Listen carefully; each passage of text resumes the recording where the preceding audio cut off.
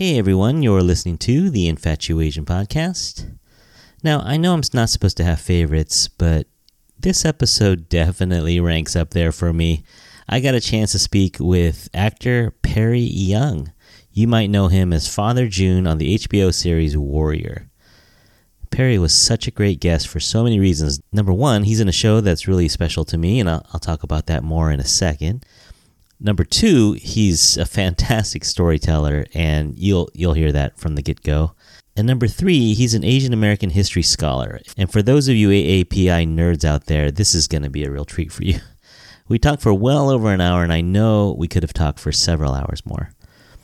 Warrior, the show that started on Cinemax and ended up on HBO, and now you can watch streaming on Max, is based on Bruce Lee's writings from over 50 years ago. The show takes place in San Francisco in the 1870s, and it shows some of the struggles that our ancestors faced in the early days here in America. I messed up and said that my ancestors came here in the 1950s, but what I meant to say was that my great-great-grandfather came over here in the 1850s, and my great-great-grandmother came as I think she was 17 or 18-year-old mail-order bride a few years later.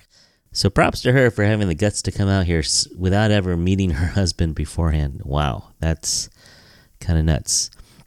So this show, Warrior, is the first time that I've ever seen a show that comes close at all to showing what life was like back then for my ancestors. And so when I watch it, I can't help but think, was my family in the background? Was my family one of those people that were dealing with those sorts of things that they deal with in the show? Now, of course, my ancestors were not kung fu warriors, but it still makes me think. And I love this show for helping me do that. Now, of course, there's some fictional drama layered on top of it to make it entertaining, but it's still based on facts, and it's still based, the time period is shown in a way that I've never seen before. So this is such a really, really special show. And we're in season 3, which dropped a couple weeks ago.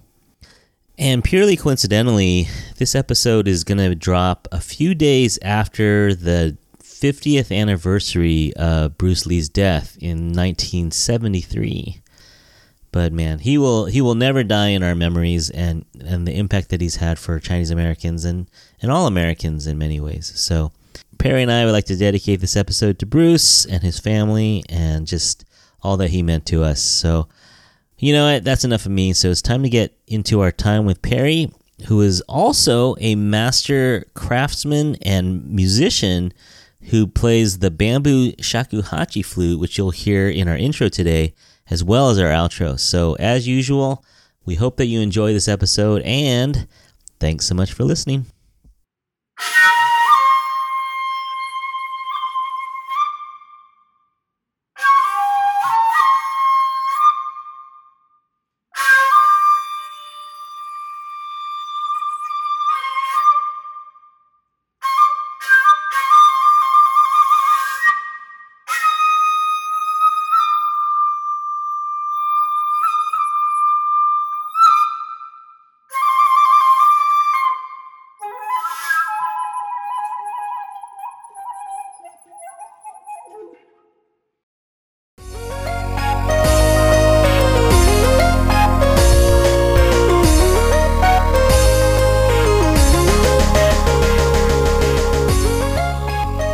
Hey everyone, how's it going? Welcome back to the Infatuasian Podcast, a show where we aim to elevate and highlight Asian culture and creators. Today we have a really special guest today because I started a list. When I started this podcast, I started a list about 2 years ago. And one of the things I put on the list was I wanted to talk about Warrior because it's kind of an important show, and I'll tell you guys why in a minute. But I wanted to do a show on Warrior, and I wasn't sure if I wanted to just do me talking about it or maybe try to find someone. I messaged Shannon Lee. She never got back to me, but so I threw out a couple DMs, and no one got back to me until just recently. I got a DM back from Father June himself. So today we are honored to have Oakland born and raised Perry Young with us. Hey Perry, how's it going? Hey, thank you, Curtis. Thank you so much. Yeah, one of the reasons, I love to promote our show, and I really think it's an important show, like you said. And I don't answer on my DMs. So when I see someone from the Bay Area, I mean that's my home, So Yeah. I do love the Bay, and I do think our show is important. But so thank you for having me. Oh, absolutely. Shout out to Oaktown. Yes, Oaktown. And I like to greet our guests in the Asian way. So it's about lunchtime over there. So I'm going to ask, have you eaten yet? You sick fun, man? Sikdola. Oh, good, good, good. What do we have today? Leftovers? You cook something? I had granola Oh. for breakfast. I'm gonna have lunch after this, so I might go to Happy Hunan, a great great Hunan restaurant by me. So Oh, nice, nice. And then we're in New York City, you said? yes, we are. We are on the Upper West Side, and I like to think of it actually as the south of Harlem. Yeah. We're right on the edge, so it's a really vibrant neighborhood. It's really, it wasn't so safe when I moved in here 30 years ago, but it's like New York City. It's alive. It's an evolving character. It's changing, and it's a very different place today. Yeah, and if you listen carefully, you can hear horns honking outside Barry's window. We got a little bit of a strike and a demonstration going on, but Yeah, it's New York City. Yeah, there right? you go. Right. You know what? One thing I had over on the Upper West Side was Cuban Chinese food. Oh, Over yeah, by special. by Columbia, right? Kind of Spanish Harlem over there. Yeah. Yes. They are kind of a dying breed, unfortunately, but it's a really special place in New York City because of all the immigration that from the Chinese indentured servitude boats to Cuba, and then the immigration from Cuba to New York City. Yeah. And these restaurants only exist in New York City and possibly in Florida. Yeah. So it's pretty amazing. Yeah. There's one that we go to all the time called Flora de Mayo. Mm. And it's just, it's full of a lot of Latino Puerto Rican people. They love this sort of special mix, and so do we. Yeah. Yeah. You got like the yellow rice with the chicken on top and the broth. Oh, that chicken is amazing. And then they have this special thing, this squid juice, squid ink fried rice. It's a purple fried rice that I don't see in Chinese, quote, traditional Chinese restaurants. It's really good. It's that Caribbean flavor. No, I love it. I love it. Yeah. So I also read that you got a BFA from San Francisco State. Yes, my old alma mater. I studied fine art when I was in school at San Francisco State. Yeah, nice. And then I minored in Asian American Studies. Ah, great. Yeah, that was a good time. I mean, there's been some important things that happened at San Francisco State with ethnic studies and Asian American studies. So it was kind of one of the first Asian American studies programs, if I recall correctly. I think it was the first. I mean, Berkeley seems to claim to be the first, but it was the SF State students that struck, for the ethnic studies department. And, it's quite historical. You can read up and find, if you Google it, all the students who were striking. It's also about solidarity because it was the Latin students, the Black students, and the Asian students that got together to form the ethnic studies department. And, there's pictures of cops beating them. Yeah. It's pretty insane. I mean, one of my teachers who was Lorraine Chiu, who was starred in Wayne Wong's films, Dim Sum, was one of those students that was, beaten. And she wrote extensively about it, ending up in jail, just because she wanted ethnic study classes. So that's pretty insane. Yeah. No, there's a long history. Have you seen the movie Chinatown Rising by Harry Chuck and Josh Chuck? It's a small little indie. It's very small, but they document that era a little bit. Oh, really? Yeah. When did it come out? It came out during the pandemic. So, but I don't know if you can see it anywhere. It should be on PBS once in a while. You'll see it streaming on PBS. Okay. Hey, can we dig into your roots a little bit? Let's dig in. All right. So, Chinese American, I'm guessing. Yep. Are you Toisan too? Yeah, Toisan. My father's from a little village, the Young Clan, a little village in Toisan, and my mom's from New Territories in Hong Kong. Okay. Yeah. So I'm first and fourth generation. So my great grandfather immigrated and worked on the railroads and became a laundryman in Chicago. But I was the firstborn in America. It's and I didn't really understand why, but until I went and studied Chinese American history. It's like learning about the Page Act preventing Asian women from coming into the country, and the Chinese Exclusion Act preventing Chinese from entering the country. And so my great grandfather was never able to bring his sons until the lifting of the Exclusion Act, and then the quotas after that until 1965. Yeah. So it's like after 4 generations, I'm the first to be born here. It's pretty crazy. That's amazing. Yeah, I bet our ancestors bump shoulders once in a while, because a similar history where I have a great grandfather who came here and then couldn't get married because there weren't any women out here, so went back home. So my grandfather's born in China, but then my dad was born here. They came back in the 30s, I think, maybe late 20s. And so, I bet the Youngs and the Chins, bump shoulders once in a while. Absolutely. And it's not uncommon, right, in Chinese to have this sort of breaking up of our lineage, our immigration lineage, because of the laws. So everybody in Chinatown, I mean, very few of us had grandmothers, right, because our grandmothers could not immigrate. And we all told the same stories, so it's like, it's a sort of an unknown story to many. But to us in Chinatown, it's sort of a common story to be removed, several generations. Yeah. So it's kind of hard to say, are you first generation or are you technically fifth generation? Like, how does it work? Depending on who you ask, right? The people who make the laws or the people who just came, and it's, so, yeah. Oh man, I think we're gonna have fun today, Perry. We're gonna talk a little bit more about this. Yeah. So, as a kid, were you at all the actor that you are now? Did you have a creative side? Did you have you're a musician as well? What did you do as a kid? Piano lessons, or what happened for you? Not at all. I was a Chinatown kid that was at risk, in Oakland, Chinatown, and.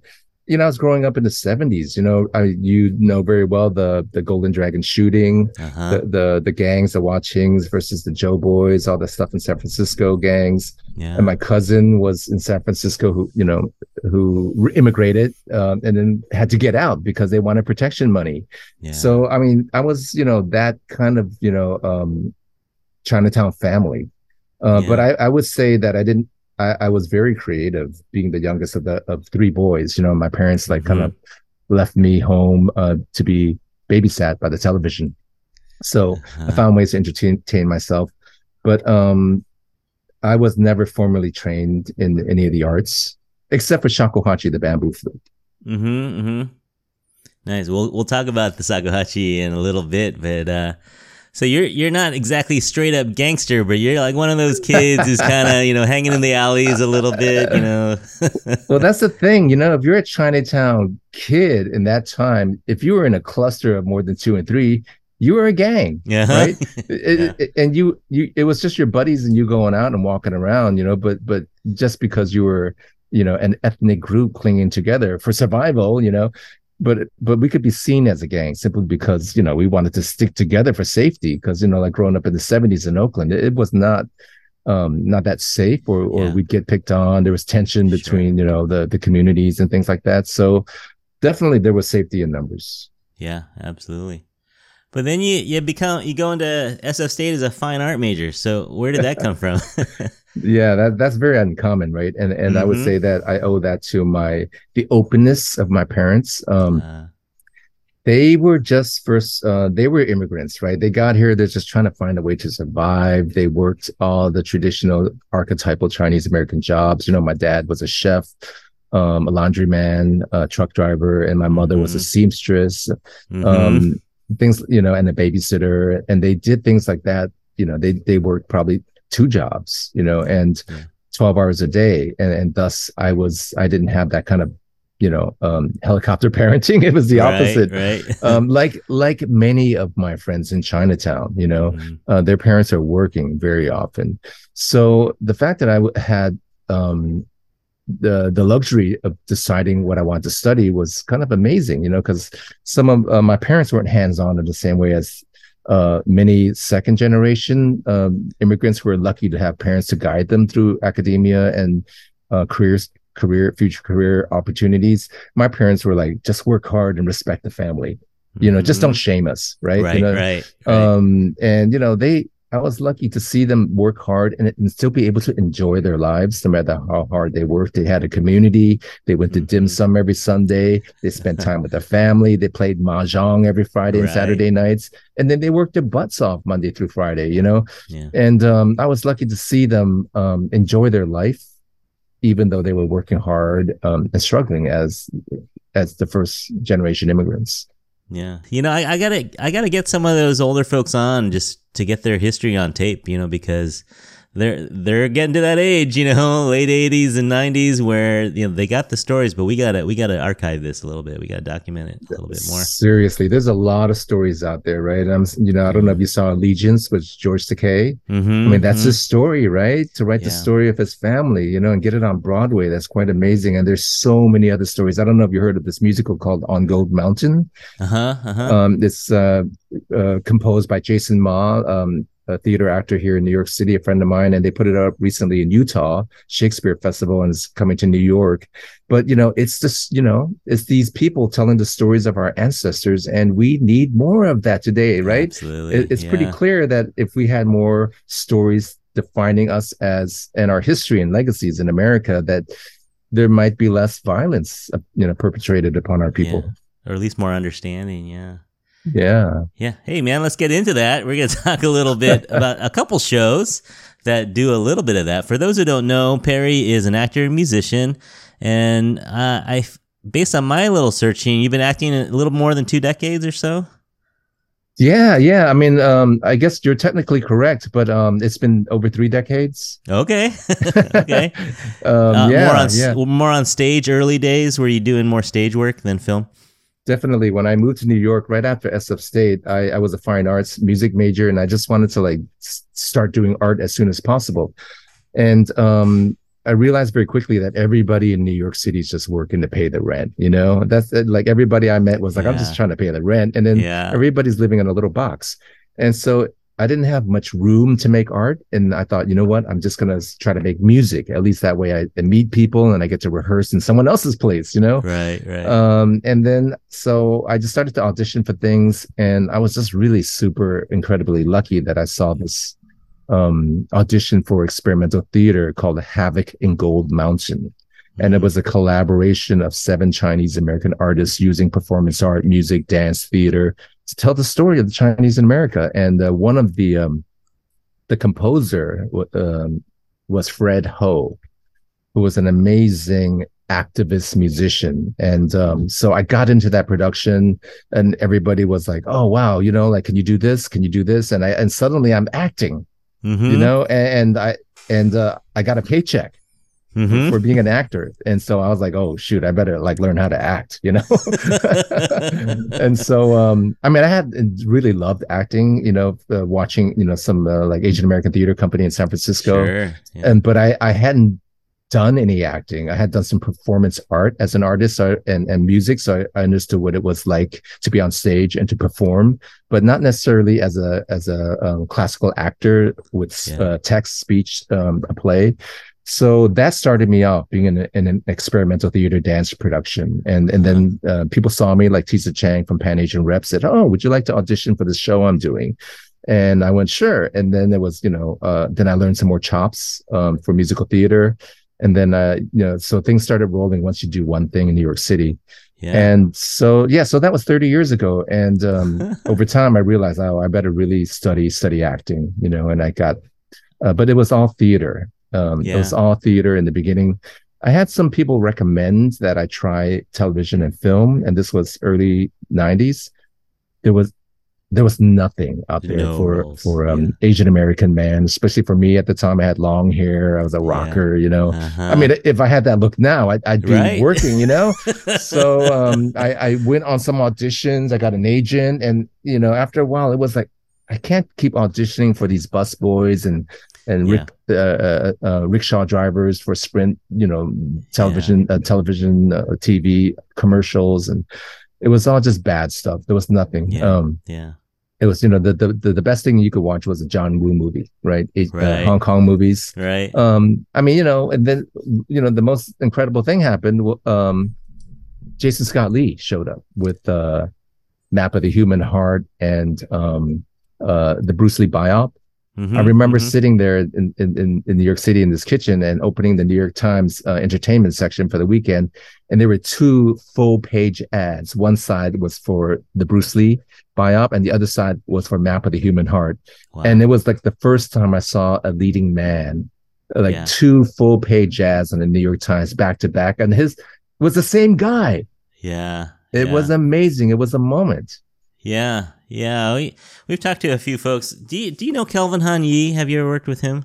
I know Kelvin. I love Kelvin. Another city boy, yeah. So we did an interview with him, and same era, right? He was just coming up, Asian American Theater Company, and getting some great roles on stage. But TV and movies, it was always Chinese gangster or busboy. Absolutely. I mean, he was the first Asian American actor. Actually, I'm doing what I'm doing because of Kelvin. Really? I saw him in Yankee Dog You Die. Philip AATC. Katana, Philip Katana, AATC in Berkeley Rep probably. I'm not sure. No, it was AATC presented in Berkeley in a small theater. And I was in college at SF State, and I went, that guy looks like he's having fun. I mean, actually it was Sab Shimono too, so it was amazing. Yeah. And I thought, those guys are having way more fun than a fine artist painting on a canvas in a studio, And I thought, how can I do that? But it seems so far removed from me because I was just, I was like a kid, 19, 20, and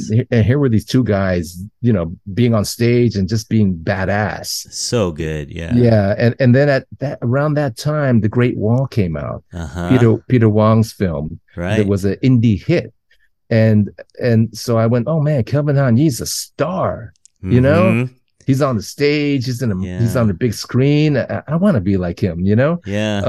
But I just never thought I could, I just never thought I'd be that kind of actor that he was. And then when I met Kelvin, I actually met him in person because there was some gathering of the Great Wall reunion. Like an editor, the scenic designer. They were in New York City, and Kelvin was there, and I knew the scenic designer, Wing Lee, and he said, "Hey, Kelvin's coming to this dinner." Actually, it was a director for Father's Son, Patrick Chen. He said, "Kelvin's coming to this dim sum. You want to come?" And I was, "Oh my God, I'm going to meet my hero," Yeah. So that was like 5 years ago. Nicest guy too. He's so fun. He's so cool. An inspiration, a big inspiration for what I do. Yeah. I mean, it's like he still hasn't gotten that total regular role that everyone's looking for, but he's just putting the work in, and he's doing it. Well, he might be on the James Hong track, Yeah. Like to have 600 IMDb credits under his name when he's 95. I have just so much respect for these unsung heroes, right? They're just behind the scenes. But I mean, Kelvin's bigger than that. You see him, you see his face, Everyone's seen him, yeah. Right. And same with James Hong. A lot of people wouldn't recognize, couldn't name him until maybe Everything Everywhere All at Once. Right. But you would say maybe, that's the guy from Blade Runner, Big Trouble in Little China. Yeah, Big Trouble from Little China. David Lopan, I want those green eyes, Everywhere, yeah.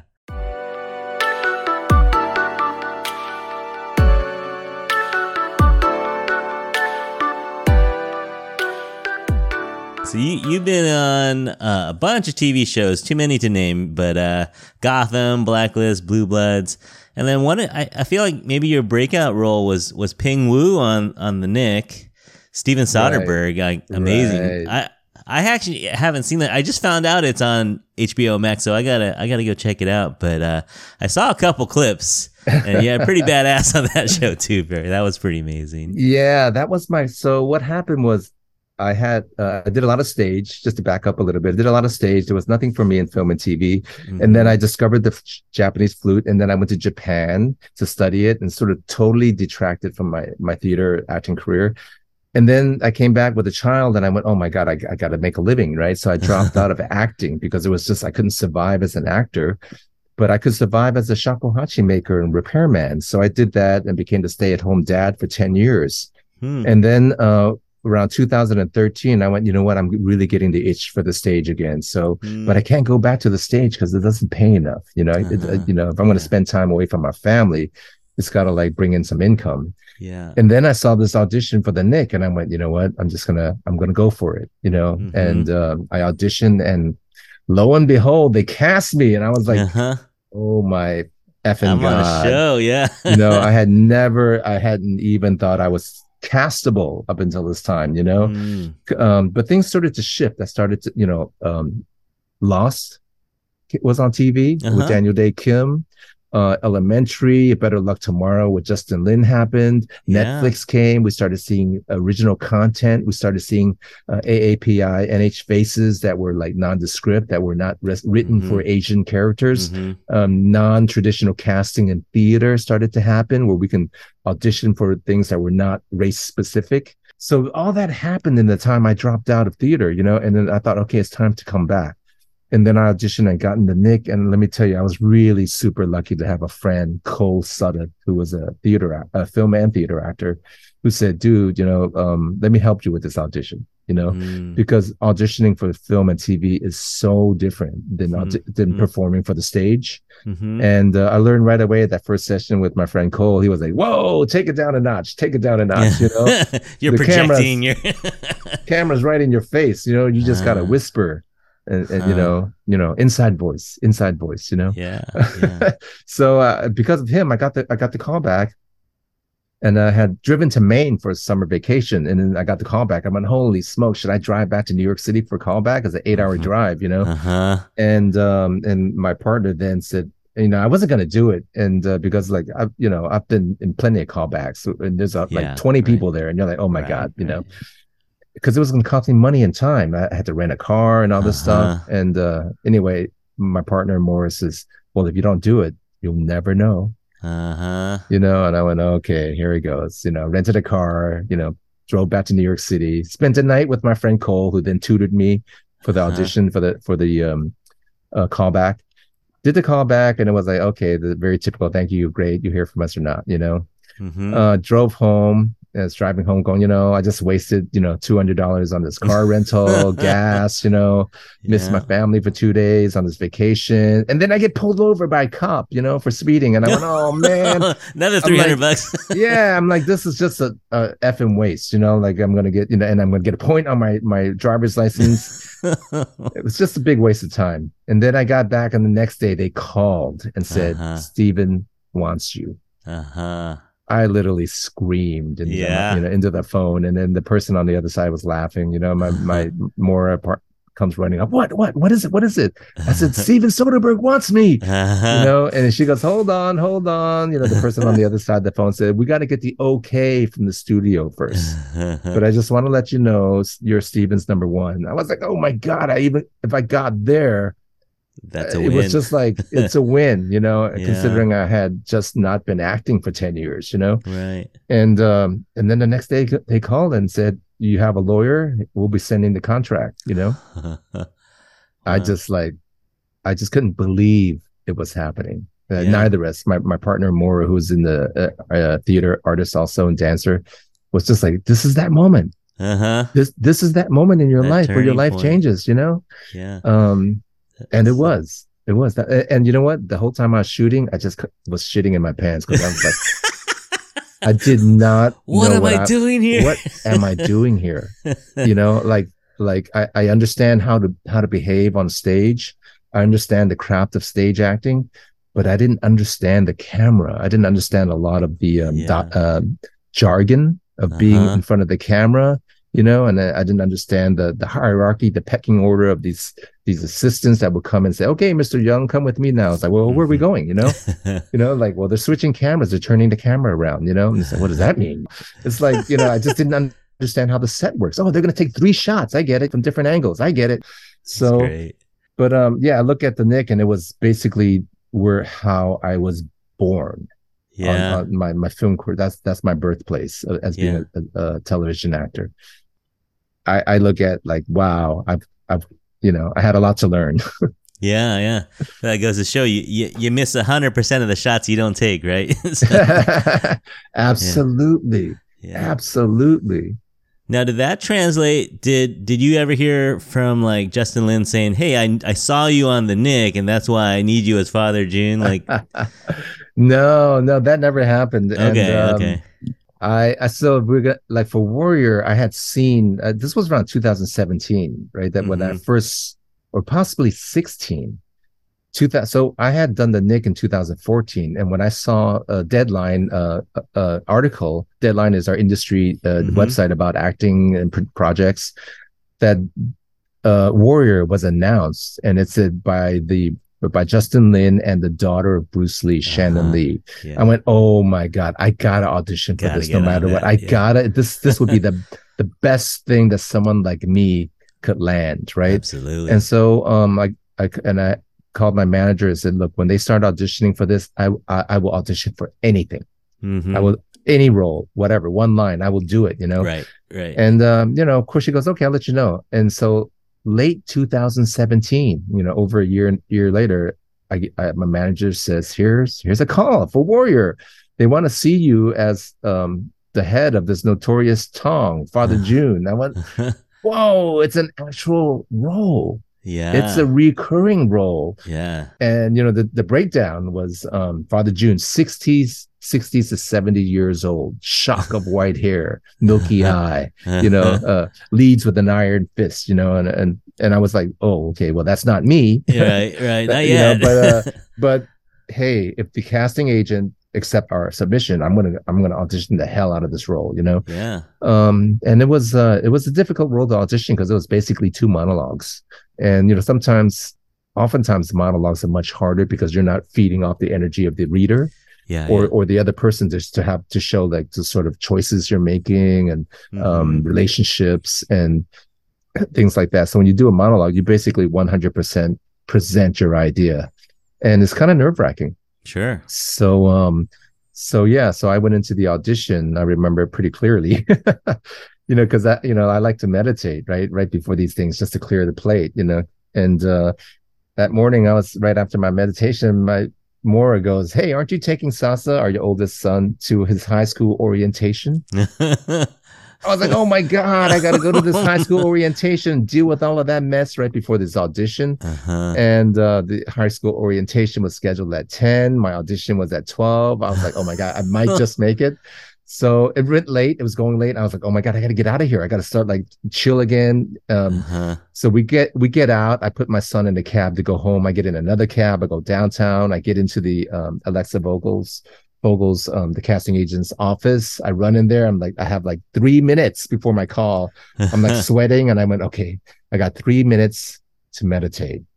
And as soon as I closed my eyes, her assistant goes, oh, Perry Young, are you ready? I was like, oh my God. Okay, now I'm going to go. And I was like, of course I'm ready, So I go in there, and they go, great. You want to just start? Here's the camera, and go.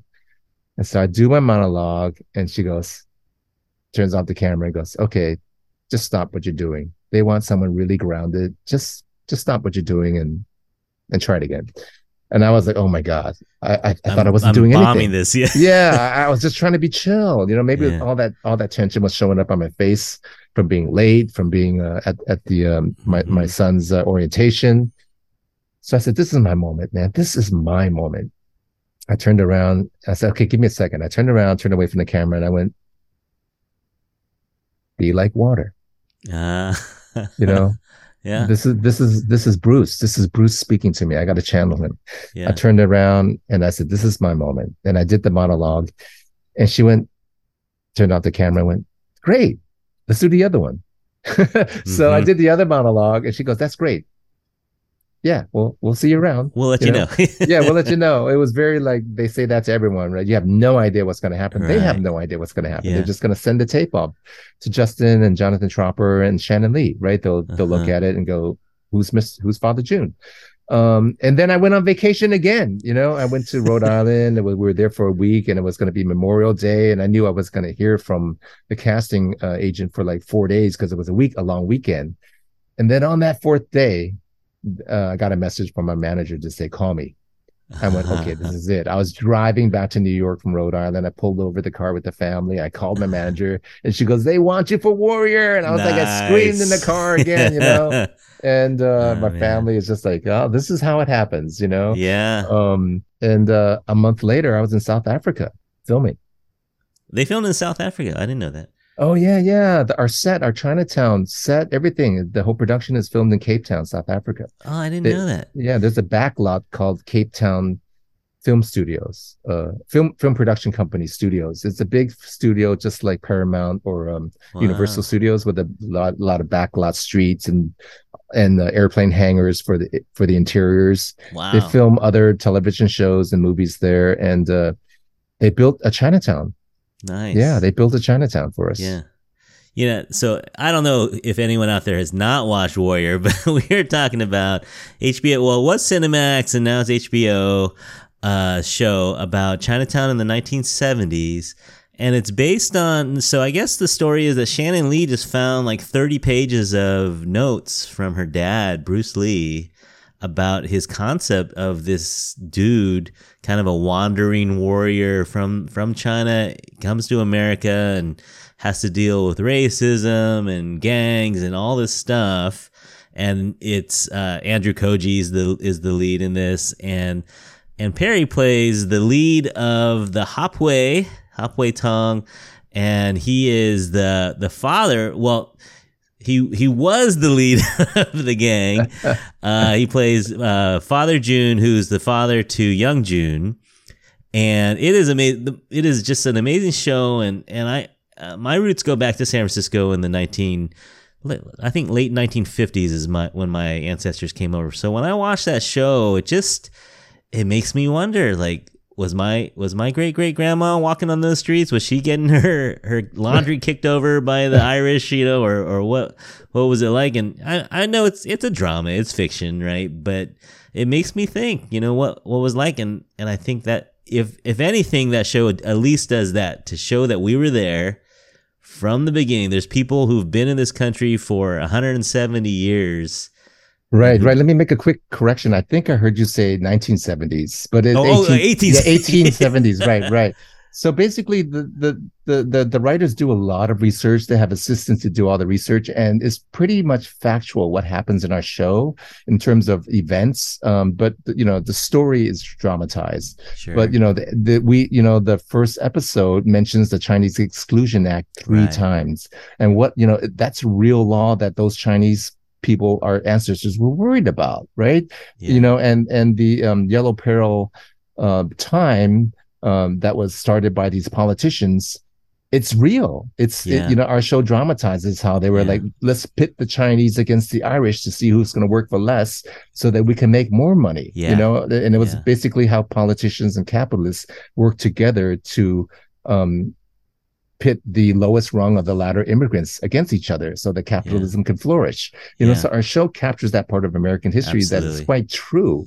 And that's, I think, a large part of our audience, that loves our show because of the historical accuracy. It's a period piece. Yeah. And a lot of people, write on my DMs all the time or my feeds. I never knew that that's how America started. And now it makes a lot of sense, that why we're still villainizing Mexicans and Muslims and Sikh people, it still makes a lot of sense that they're taking our jobs. That's the narrative. Slogan, that political slogan has never gone away. They're taking our jobs. Yeah. Right. That's where it starts, with the Chinese and the Irish. Yeah. There was literally a politician. I think it was Kearney who said, the Chinese must go. That was his political. Wow. Yeah, that was his statement. That's his platform, was the Chinese must go. Yeah. Right. I mean, Warrior is an incredibly educational, powerful educational show, aside from its entertainment value. Sure. Yeah. It's a lot of this. It creates a lot of dialogue. You can talk about all aspects of this show. Why were there no women there? Why were there women in brothels? All those are because of racist laws. When you go back to the Page Act, preventing Asian women from coming into the country, where at some point, I think there was I can't remember the numbers exactly, but to every 100 men, there were only 2 women in Chinatown. So it's like, and they were the wives of the business owners. So all these other women had to be smuggled in for the nefarious reasons. And but we should be able to talk about that clearly. Why was that? Why were there brothels? It wasn't because Asian women are prostitutes in general. They were kidnapped, and smuggled into America. In the same way that all the Chinese indentured servants, were fooled into signing these indentured servant contracts, not knowing what they were saying because most Chinese were illiterate at the time. So like we should talk about what capitalism does to people. This show does that in a very entertaining way. Yeah, no, it's amazing. It's incredibly entertaining. Like even like the fight scenes and the drama around it. But yeah, there's those subtle nods to history. Like I think we did a show. We talked a little bit about Cameron House in San Francisco, which was a Presbyterian woman, and she kind of created a safe haven for the women in the brothels. And they show that in the show a little bit. They don't name her Donaldina Cameron, but they show that a little bit. But that's a historical figure. That's real, right? So it's things like that. These details in our show that makes our show rich, because if you do know the history, there was our character Nellie represents that woman who liberated a lot of the Chinese prostitutes, and that house is still in Chinatown today, right? And it's an art center. I think it's a community art center, right? Which is amazing. So I saw who was it? A local choreographer in San Francisco, Lenora Lee, maybe. She does Asian American dance, modern dance, and she had a production in that house that was moving around the house where you could see different kind of tableaus of dance happen in the house. Quite beautiful work. Wow. I think her name was Lenora Lee. But yeah, that house, I'm glad that house is serving a purpose in Chinatown. But I want to touch back on something really simple that you said quickly, is that story of Warrior that Bruce Lee wrote down, his idea actually was appropriated by Warner Brothers to be Kung Fu of the 70s with David Carradine. Carradine. It's the same story, although Warner Brothers denies it. It's in the book from Bruce Lee's wife, Linda Lee. And she mentions that, how she pitched it to them and they said, no, thank you, and it's also in the Bruce Lee biop, right? Like he pitched to the studio, and the actor who played, I forgot his name, Wagner, who plays sort of his manager, says, they're never going to buy an Asian as a lead. Hey, 50 years later, Andrew Koji is that lead. I'm so glad that she kept the vision alive. She kept that fire alive, was able to leverage it and get someone like Justin Lee, famous for Fast and Furious. You had to build your name somewhere. I have so much respect for Shannon. The way that she's shepherding her father's legacy is so amazing. It's so full of heart and love, and it's actually reaching a whole other generation that may have only heard of Bruce Lee but have not felt his power. So now they do. The cool, they have a new mural in Chinatown with her dad on it, so it's all in three Chinatowns, one in LA and one in New York City too. And they were all done in conjunction with the opening of season 3, and I think the 50-year legacy of his death. So let's talk a little bit about Father June. I want to hear from you. How do you describe Father June? Well, when I first read the words, right? So I have to base my characters as an actor. I just have to see who this person is that they wrote, and see if I could find that person in me authentically. And the lines told me that he was a revolutionary. He was an activist. He created the most powerful tong in Chinatown to prevent the violence of the ducks upon our people. That's what he stood for. When he indoctrinated Assam into the Hopway, he said, this is why we do what we do, is to protect our people, right? Because one thing our show also shows is that there's riots in Chinatown. They have burnt Chinatowns down, Seattle, Los Angeles, the mining massacres. You never see that stuff told on television until our show, which is quite amazing. So Father June is a revolutionary. So when I read the lines, I went, you know what? There's a monologue that was cut out, right? That's where Father June tells his history. When he was in China, he fought the Opium Wars, and he stabbed this British soldier. And when that soldier stabbed, what was it? There was a line, I can't remember. And I pulled that dagger out of my eye, right? That's where he got the white eye. I pulled that dagger down out of my eye, and I made him eat it. He was a soldier, but I was a warrior. So they cut that scene out. Yeah. So it told the history of Father June. So he had fought the Opium Wars. He came and he saw the oppression of the Chinese. So he wrote, he was fighting systemic racism, and so I thought that he's the Chinese version of Malcolm X. He's my Malcolm X. He does it for the people, and he's saying by any means necessary, I'm going to protect my people, and that's what I based my character on. So in doing research on Malcolm X, I found that he was quite a caring guy. That is not the narrative that we hear about Malcolm X, right? The white media paints him as a separatist and violent. But if you read up about him, especially I came across writings by Yuri Kochiyama, the Japanese-American activist who was his friend. She said that when she held these meetings, activist meetings in her apartment in Harlem, that Malcolm would come by once in a while and everybody was like, oh, it's Malcolm X here. Malcolm X is here. And then when they would talk to him, he was the most kind and humble guy. So that says a lot about who's telling the story of history, right? Yeah. And that made me think about, I have to portray Father June, going back to your original story, as a guy that cares about his people. He's not just this notorious leader of the most powerful gang in Chinatown. I mean, I think a lot of people could play that in a flat way. Sure. But why? Why is he that way? And for me, it's because Malcolm loved his people and Father June loves his people. So if I have that in me as an actor, I could bring that color to the character.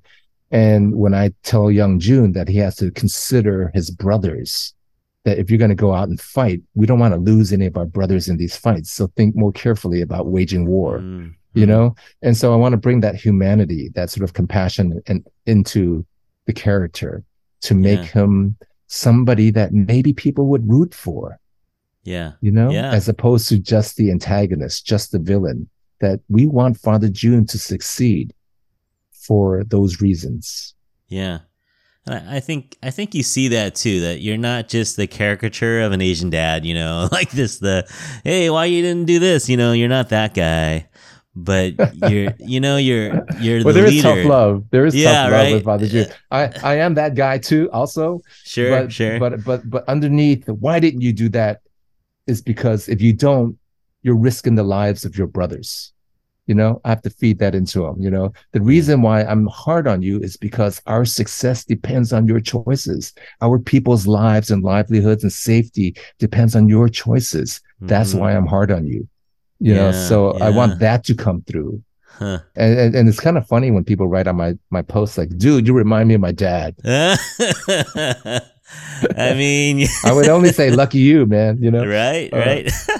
Yeah, it's funny. I was going to ask you who inspired your character, but I did not expect Malcolm X to be the guy. Do you have any other, did you draw on your own dad at all? Did you draw on, anyone else that you know? I did. I drew on my own dad because, I was lucky to not have the typical, just kind of silent, stoic, patriarchal Chinese dad. I think I mentioned earlier, my dad knew how to enjoy life. He was an immigrant. He quickly adopted American culture. He bought his 1954 Rambler, or whatever it was, used. He had a cool car. He had sunglasses. He bought the suit. He looked like Roy Orbison sometimes, And I thought, oh, my dad was cool. He liked, and, he would listen to the Beatles and Elvis in our house next to Chinese opera. So my house, my influence as a musical influences are quite eclectic. So I look to my dad in the sense that he kind of knew how to have fun sometimes too. And but I also based him on some of the archetypal, stereotypical dads that I saw in some of my friends had in Chinatown. Like my friend had a store in Chinatown. He had a grocery store, and his father sat at the front as the patriarch, and he would just smoke cigarettes and he would just grunt at his kids, and like, okay, that's kind of Father June also, So I think as an actor, I always try to bring humanity to the characters, so that even if he's written as a sort of a trite archetypal character, that I can show some humanity, a wide range of our people in him. Yeah. Do you have a favorite scene or a favorite monologue? Well, actually, I think the first scene when you meet Father June, I think that's my favorite monologue, where I put a psalm in his place and I tell him to bow to me because he's nothing but a onion, and that he should learn how to bow. that monologue was also cut short because, I sort of interrogate him in the original script. I say, well, who did you study with? And he will say so and so, and I would say, oh, you studied with so and so. Oh, so that's why you think you're such a badass. And then I come down on him.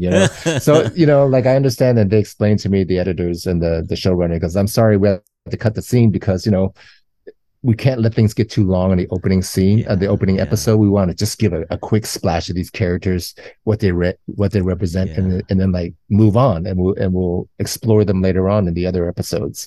But I love that monologue because it's a nice little speech, and it just puts him into place, and it kind of gave Father June this sort of oratory, like kind of quality, like he's Shakespearean almost. Right, and he's a preacher, and it kind of gave me the Malcolm X image of that he could be sort of given a sermon right now. Yeah, love it. Yeah. So the end of season 2, however, there's a little bit of a coup d'etat where young June, your son, kind of usurps your power and gets the loyalty of the troops. And once you lose the loyalty of the troops, you're kind of out. And so you kind of ride off into the sunset, which is kind of a cool scene. It's still dignified. It's like 6 a.m. or something. You're kind of sneaking out, right? And you're walking away. What are your thoughts on that? Are you you have any fun theories on where you're headed? Wow, they're all I don't want to give away any spoilers here. Of course. It's a big spoiler, right? What happens to Father June? Okay. And I think this season, when do you air this? When will you publish this? Oh, podcast? This will be maybe next week or so. Okay, next week. Well, so what happens is there's a big reveal today on today's episode. What happens to Father June? I gotta catch up. Yeah. No spoilers. All right. Yeah. I can't talk about it, but talking about walking away, that scene was the writers didn't, how do I say this humbly, was that I think they saw that a lot of fans liked Father June and they didn't want to kill him off. Absolutely. Favorite. So Father June was supposed to die in season 2. Yeah. So, but they didn't want Father June to die. So they just played it open, like, okay, we'll just have him walk off. And that's a good way. And I think after that, they didn't really know what was going to happen with season 3. When we left, there was going to be a season 3, and then HBO was sold to Time Warner. Then we lost season 3. So that was tragic. Yeah. So we just thought that was that. And then when we got greenlit with season 3, because it got sold again to Discovery, and a new head, or an old head, Casey Bloys of HBO, said, you know what? We released season 2 during the pandemic. It found a huge audience on HBO Max. Yeah. And people, they liked the show. And then there was a huge cry from the fans, right, from social media. There was even a group, Chinatown Organization for Media Awareness, who took out a full-page ad in the Hollywood Reporter, because the HBO sent out a press release that says, we support Asian American Pacific Islanders in this time of the pandemic while they're being attacked. We support them. And this one full-page ad called them out and said, if you support AAPI community, renew warrior. Yeah. Right? Yes. So all of this was happening at once, and Jonathan Tropper was in conversation with Casey Bloys, and he said, hey, if you ever want warrior back, I'm sure we're here. The cast will be happy to do it. And he said, are you sure? And he goes, and next thing you know, we all got a phone call from Jonathan Tropper saying, hey, if I get season 3 back, are you on board? I was like, F yeah, and he goes, okay, but I don't know what the contract's going to be. It's already expired. You're going to have a new contract. I just want to make sure everyone's coming back in order for me to say, yes, we're going to do this. So, we all came back because we love each other. It's such a tight family. I've never had that kind of experience with a television cast. Yeah. And so we got season 3. Now the writers went, okay, now what do we do with Father June? we didn't know that whether we hadn't resolved it.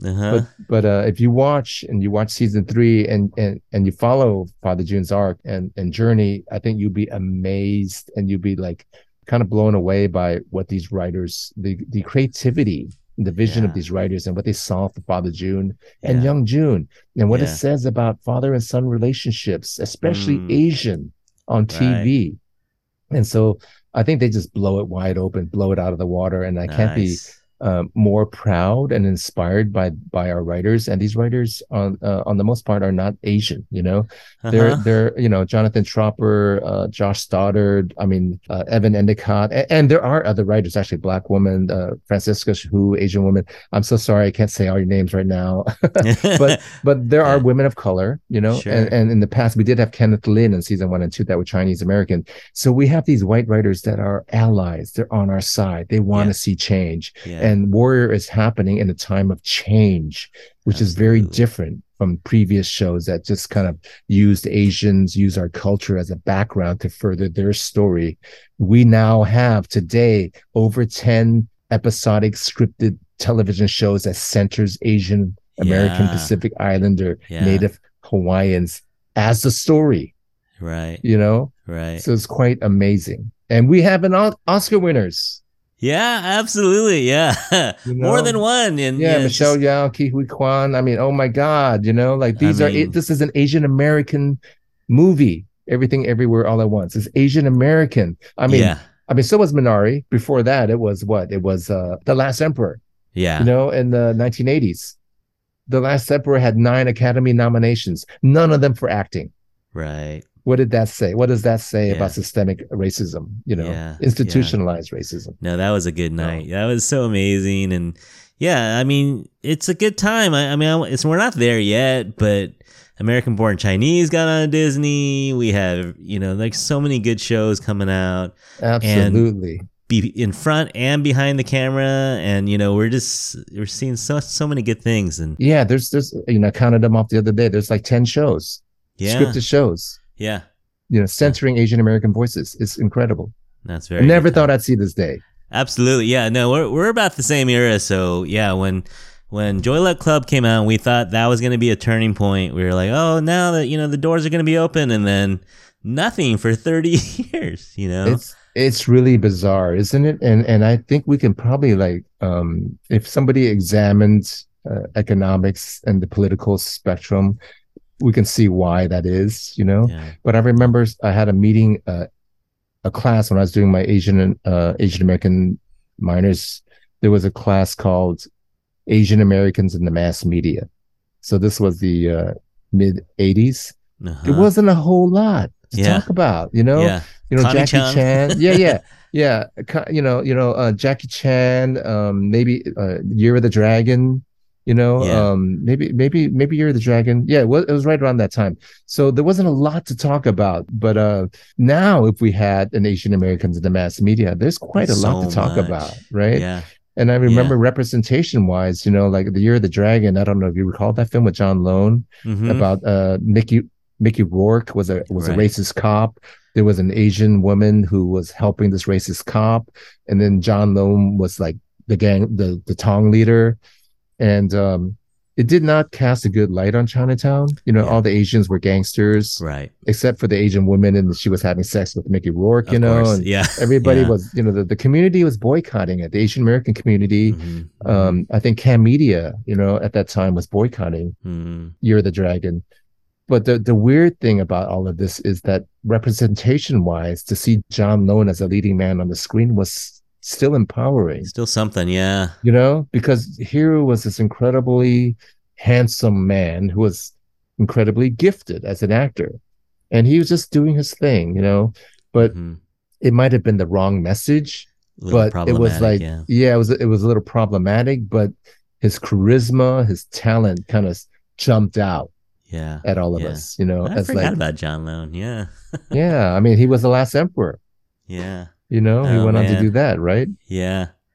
Oh man, you know who I want to get on the show. I'm going to try to manifest this. I want Tamlyn Tomita on the show. I think. Oh yeah, she was the first for me when I saw her in Karate Kid 2. She was the one, man. I was like, oh man, these OG. OG. She is OG. I mean, she's been around. She's seen it. She's done it. Yeah, absolutely. Yeah.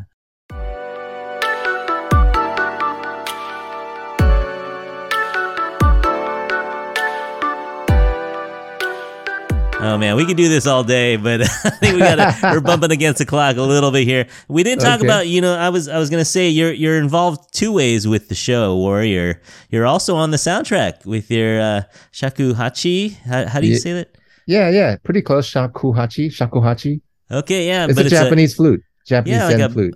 And you take a bamboo down to the root and you kind of hollow it out. 4 holes? Yeah. How many holes we got on that? It's got 5 holes. 5 holes. 5 finger holes. But you can play all the sounds in as the Buddhist monks would say, you could play all the sounds of the world in those 5 holes. That's amazing. That's amazing. And you've been doing that for over 30 years too, huh? But I got my grant to go to Japan in 2002. Okay. But I was making flutes by 93. So 30 years. Okay. Yeah. So I was making flutes for 10 years because I saw in a show I was doing at La Mama Theater called Oedipus the King.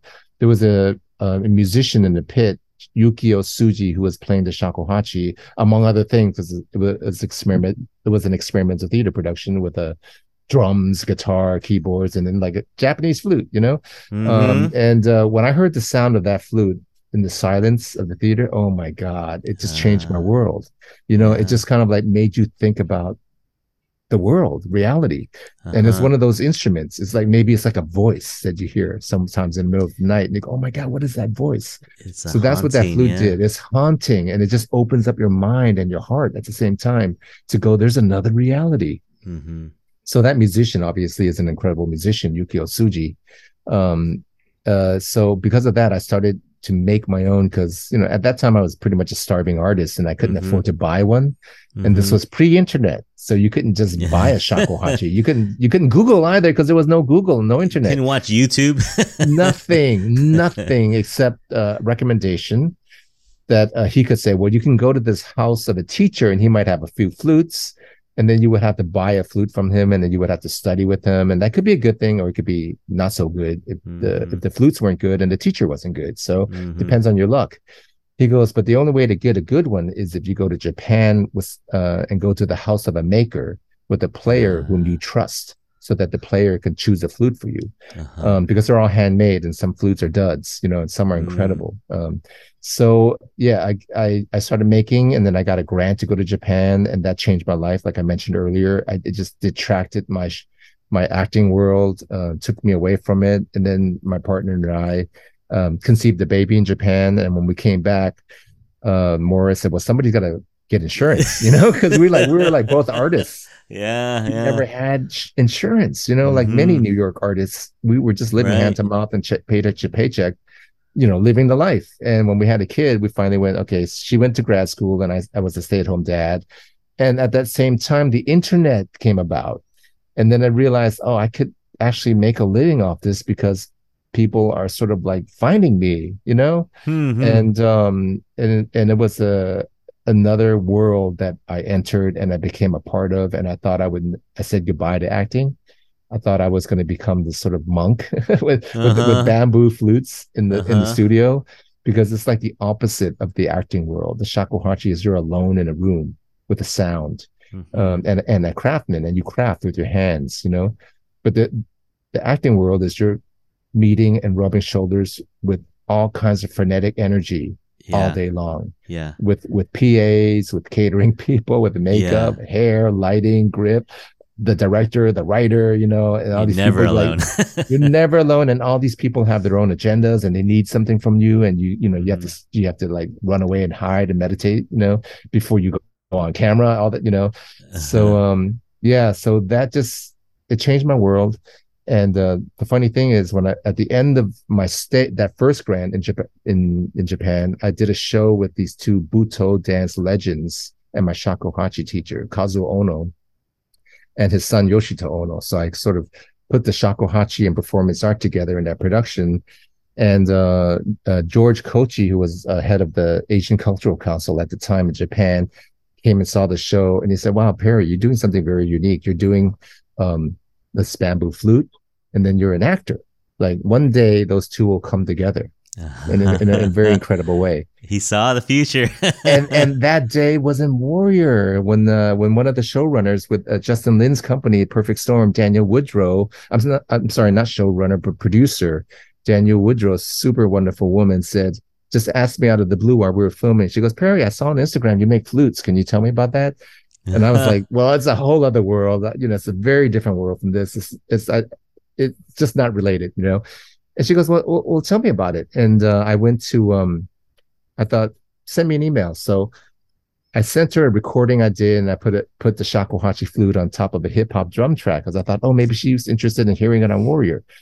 So I did that, and she wrote back, "Whoa, I've never heard anything like that. It's quite amazing, you know." And that was the extent of the email chat and conversation. 2 weeks later, on the next episode of Warrior, they wrote in that Father June's playing a flute. The character. So in season perfect, 1, yeah. if you'll see Father June playing the flute right before the two tongs go to war. And, you know, it's sort of a conjuring, you know, a conjuring of the spirits, you know. And I went, whoa, I didn't think she would have me playing the flute on screen. And so when I was actually playing the flute, they had me record off camera some bits that might fit better, you know, in case that, because, you know, when you're shooting, you're just cutting and shooting. Like they wanted to have a little, 2-minute section that they could maybe edit together for the film. And so I did that, and then they got back and went, "Hey, we really like this, and I hope you don't mind. We're going to use just bits and pieces throughout the series." And so they did that throughout season 1 and 2, just based on that improvisation I did. But for season 3, they wanted me to actually play the score under a specific scene, which was incredible. Again, for a first for me, which I can't give away. So I played the flute under a scene. And then so I specifically went into the studio with a producer to record that. And it was a real, again, one of those moments of marrying two careers. Yeah. And I was like, wow, I never thought I'd see this day where I was marrying two different worlds, you know? It doesn't get better than that, man. It's like, you know, basically it's a dream come true in Warrior. And you're getting paid to do it. Just icing on the cake, you know, icing on the cake. Yeah, I bet you'd probably do it for free if they asked you. You know, I would because it's just spreading the joy of art, you know, just spreading art. Oh man, that's a good story. Hey, could you send me a little something? I can play it here on the recording. Of course. I'll send you the track that I sent Daniel Woodward. How's that? Yeah, I'll send you that track. Yeah, that'd be awesome. Hey man, we're running out of time, but you got like 2 more minutes for a lightning round. Of course. All right, let's do this. So we got Perry Young here, Father June. So let me ask you a couple questions here. Who's killed more people, Ping Wu or Father June? It's a tough one. It's a really tough one. Tough. But I would say Ping Wu because Father June actually hands it off to them. He delegates. You know? Yeah, delegates. Absolutely. All right. Besides Father June, who's your favorite character on Warrior? That's a really tough one. I know. They're like your children, really right? Tough one. I love them all, but I love them all, and I want to say this is only a subjective opinion, right? I love all my actors. I think that it's a toss-up between Olivia Chang and Diane Doan. Nice. You know, they're the two women, the two powerful women. Yeah. So, you know, it's just going to be a Chasu Bao to see who wins that one. Both. We'll call it a tie. Yes. I have no problem with that. Hey, where's your favorite place to grab Chinese food in New York City? Oh my God. Okay. Another hard one. Yes. Kanji Village in Chinatown. Nice. East Chinatown. Yeah. Yeah. You go with the Yao Tu with that too? You get the greasy donut? Oh, you do. You get the Yao Tu with the joke. Yeah. You can get everything. Very classically Chinese, Cantonese flavored. You can get this salted fish fried rice. You know what I mean? Yeah. You get the eggplant salted fish chicken. You can get the Chinese ginger broccoli beef. They're sort of like, you know, the staples, right? But they do it so authentic that you feel like you're at home. How much does a bowl of juk cost you down there? Oh man, prices have gone up, man. I know. I think it's about $7 now. What? It used to be like $2. I know, right? Absolutely. It's just crazy how much has gone up. All right. Hey, what show is Perry Young watching these days? Well, I just saw ABC. Nice. Thought it was fantastic. Amazing, right? My friend Leonard Wu plays the ox character in it. You know? I read that book to my kids when they were young. It was a little above them at the time, but I just thought it was fantastic that this graphic novel was out there. So you know, so great to watch. I binged on it. Yeah, no, it's done so well and creatively too, because we had Jin Yang on, and he's like, he didn't want to do a movie with it because of the Chinky character. He was like, how am I going to put this character on screen? And it's, it's supposed to be offensive and it's supposed to be every bad stereotype. But they found a way to do it. Yeah. They found a great way to do it with the Ke Huy Quan's character, right? They found a great way to do it. Yeah. Because when I first read the book, I just thought also, that character is like painful, right? Yeah. But it has to be done. You know, it has to be told, because I was there too. Any other Asian in the room, you're like, and especially if that Asian is like more recent, fresh off the boat, we would say an onion, a warrior. If that, then you have to like stay, keep the distance, right? Right. That's unfortunately how, that's a systemic, internalized racism, right? Yeah. No, but they did a great job with that. All right, and just to add some spice, not to lose you any friends, but what's the best coast, East Coast or West Coast? I'm the best of both worlds. All right, yeah. My friends here say, "Wow, you're a really mellow New Yorker." But when I go back to California, they said, "Man, you're really uptight these days." Too intense. Yeah. But I feel like I'm right in the middle. I'm more intense than I was when I was just from California, and I'm way more relaxed than a lot of New Yorkers I know. But let me tell you, apples and oranges, right. Oakland, home of the Black Panthers. So much has happened, Yeah. And in New York City, dance, theater, it's like you can reinvent yourself. Yeah. It's another Cha Siu Bao right there. All right, and our signature question is, we ask our guests who their infatuation is. Infatuation is anyone in the Asian community that you admire. Could be living or deceased, someone you know or someone you admire from afar. So Perry Young, you've named a lot of names today, but you got to pick one. Who is your infatuation? It's got to be Bruce Lee. Yeah. He's the GOAT. He changed my life and continues to change my life. Yeah. Right? Like he was there in the beginning when I was a kid, gave me confidence. He was there when I was in school and I read about his philosophy about, be like sharing the beauty. Yeah. And sharing the beauty of the Chinese culture. Right. Yeah. When Hollywood wouldn't let him do it, because that's all I want to do is share the beauty of the Chinese culture. I don't want to play these gangsters and stuff like that. And then today, when I realize how much Bruce Lee is a unifier, still a real hero. Still, yeah. Right? Still, like he has unified, like when you look at our fan base, there's a lot of Black people who love Warrior. Right? So, Bruce Lee understands that solidarity and people, so he's still a hero. He's still a big influence in my life. Absolutely. Yeah. Hey, shout out to my friend Omar, he's a Latino guy we used to work with, and he's the one who told me about Warrior. I didn't even know about it. So, Omar, thank you so much. It's still unifying, it still speaks to anyone who's been othered, anyone who's on the outside, anyone who's felt a little stomped on. And he did it in the most beautiful way, because everybody who mentions, I love Bruce Lee, it's like, that's it. I love Bruce Lee.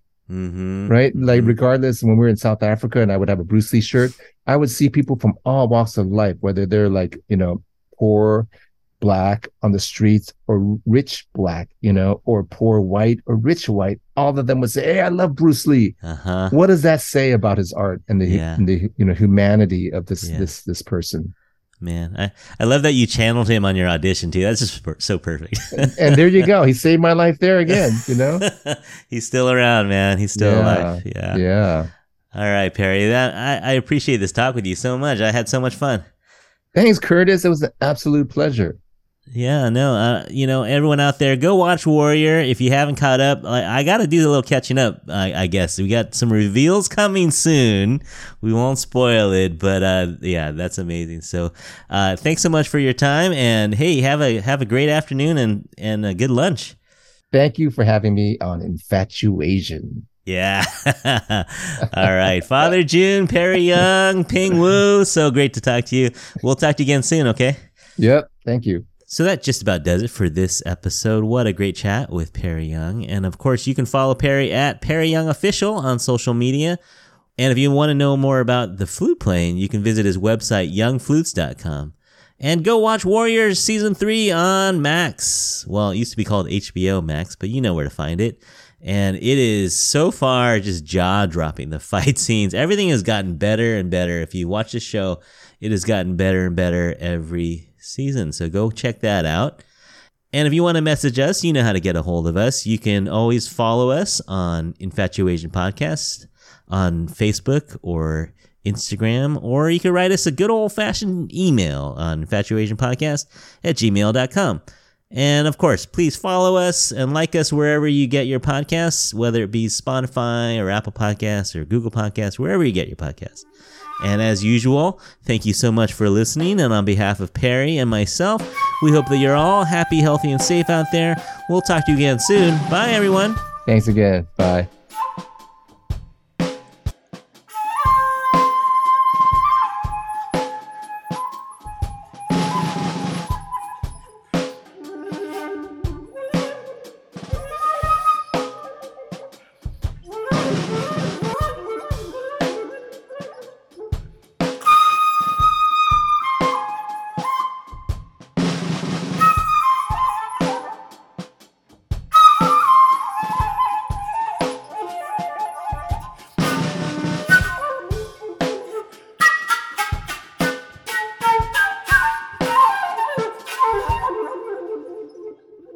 And that's a wrap. Thanks, man. That was great. Thank you, Curtis. Thank you. That was wonderful. I had a lot of fun. No, I literally could do this all afternoon. I know. You know, we don't get a chance to really like be in community, right? Like, yeah. But you know, big props to you for doing what you do, because that creates community. Thanks, man. Yeah, that's where, you know, out of the pandemic, just sitting here in my basement, I was like, what can I do, you know, with all this going on? And it's like, well, let's put some voices out there. Let's talk to creators. Right. You know, let's get some positivity out there. Yeah. Absolutely, man. We need positivity. We need positivity. Yeah, we do. You know, it's interesting that, you know, we can be 4th, 5th generation and still feel like we're outside, you know, still feel a little bit like we're not quite mainstream. You know, and we have to kind of address why that is. Yeah. Right. Really, there's a reason why that is, and we have to just hit that thing with a hammer, right?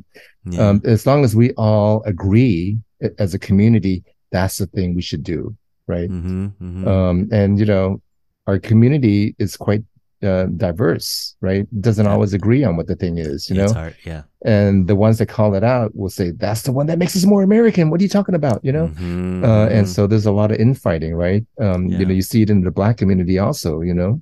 Yeah. But we have to find a language and find a reason like to unite, you know. And that's kind of my dream and goal is like, how do we find the language to unite ourselves, you know? Yeah. Yeah. Baby steps, we're getting there a little bit every day. yeah, we are definitely getting there. Yeah. All right, thanks again. Have a great lunch, and next time you want to come on, let me know. You're welcome here anytime. Well, you know what? If you watched all seasons and you want to do a quick recap, and if you have a more idea what you want to talk about with Warrior, I'd be happy to jump back on. All right, yeah. You know? Hey, I'll take that anytime. Yeah, maybe when we're announcing season 4, we'll do it. Whoa, that would be lovely. We have fingers crossed. Fingers crossed. All right, Perry, have a great time. Thanks, Curtis. Talk to you soon. Thanks again. Bye. Bye.